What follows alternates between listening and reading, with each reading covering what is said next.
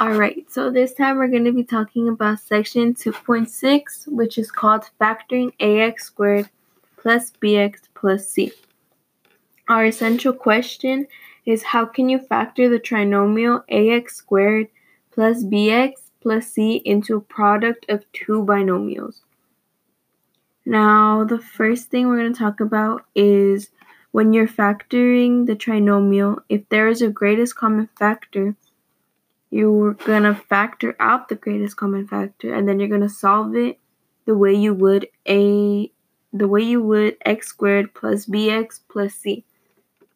So an example of that is if you have a trinomial that's 5x squared plus 15x plus 10.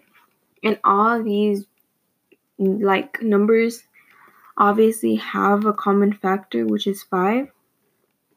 So what you're going to do is you're going to take that 5 out. So it's going to leave you with 5 on the outside, and in parentheses, x squared plus 15x plus 10. Now with whatever is in the parentheses, you're then going to turn that into a binomial. So then the final answer would be 5 outside, then parentheses x plus 1 times x plus 2. Now, the other thing is that if there's no greatest common factor, we need to find the factors of a and c and then make sure that they will equal up to b. An example of this is 4x squared plus 13x plus 3. Obviously, there's no factor between the numbers, so you're going to look for the factors of 4 and the factors of 3. So one that would kind of work out is 4 and 1 for factors of 4, and 1 and 3 for the factors of 3. And the order matters for this because at the end, when you're going to multiply and distribute it, it has to equal to b. So it will leave you to the possible factorization of 4x plus 1 times 1x plus 3. Now obviously you're going to distribute it into the other one, so you do 4x times 3 and then 1 times 1x. Now 4x times 3 is 12x and the other one's 1x, so these added together will be 13x, which is the original b. So that means that the possible factorization is the actual factorization, meaning that the answer is 4x plus 1 times 1x plus 3. Also, when you're factoring and the a is negative, you have to factor out the negative sign and then solve the rest normally. I'm trying to see where I put it. So let's say you have negative 4x squared minus 8x plus 5. So the factors are 2 and 2, and 5 and negative 1. So obviously you leave the negative outside, and that's going to lead you to 2x plus 5 times 2x minus 1.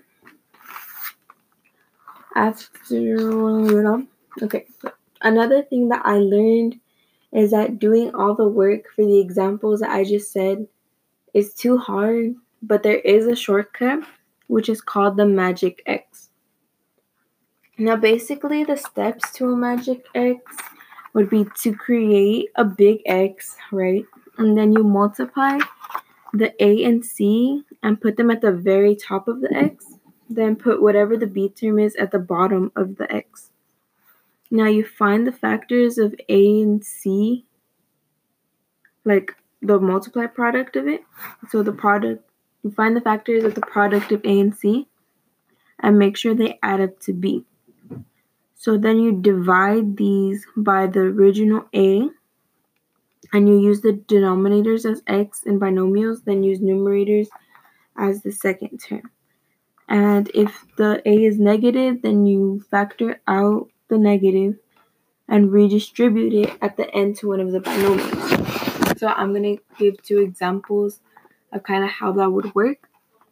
So the original way, no negative, 3x minus 7x plus 2.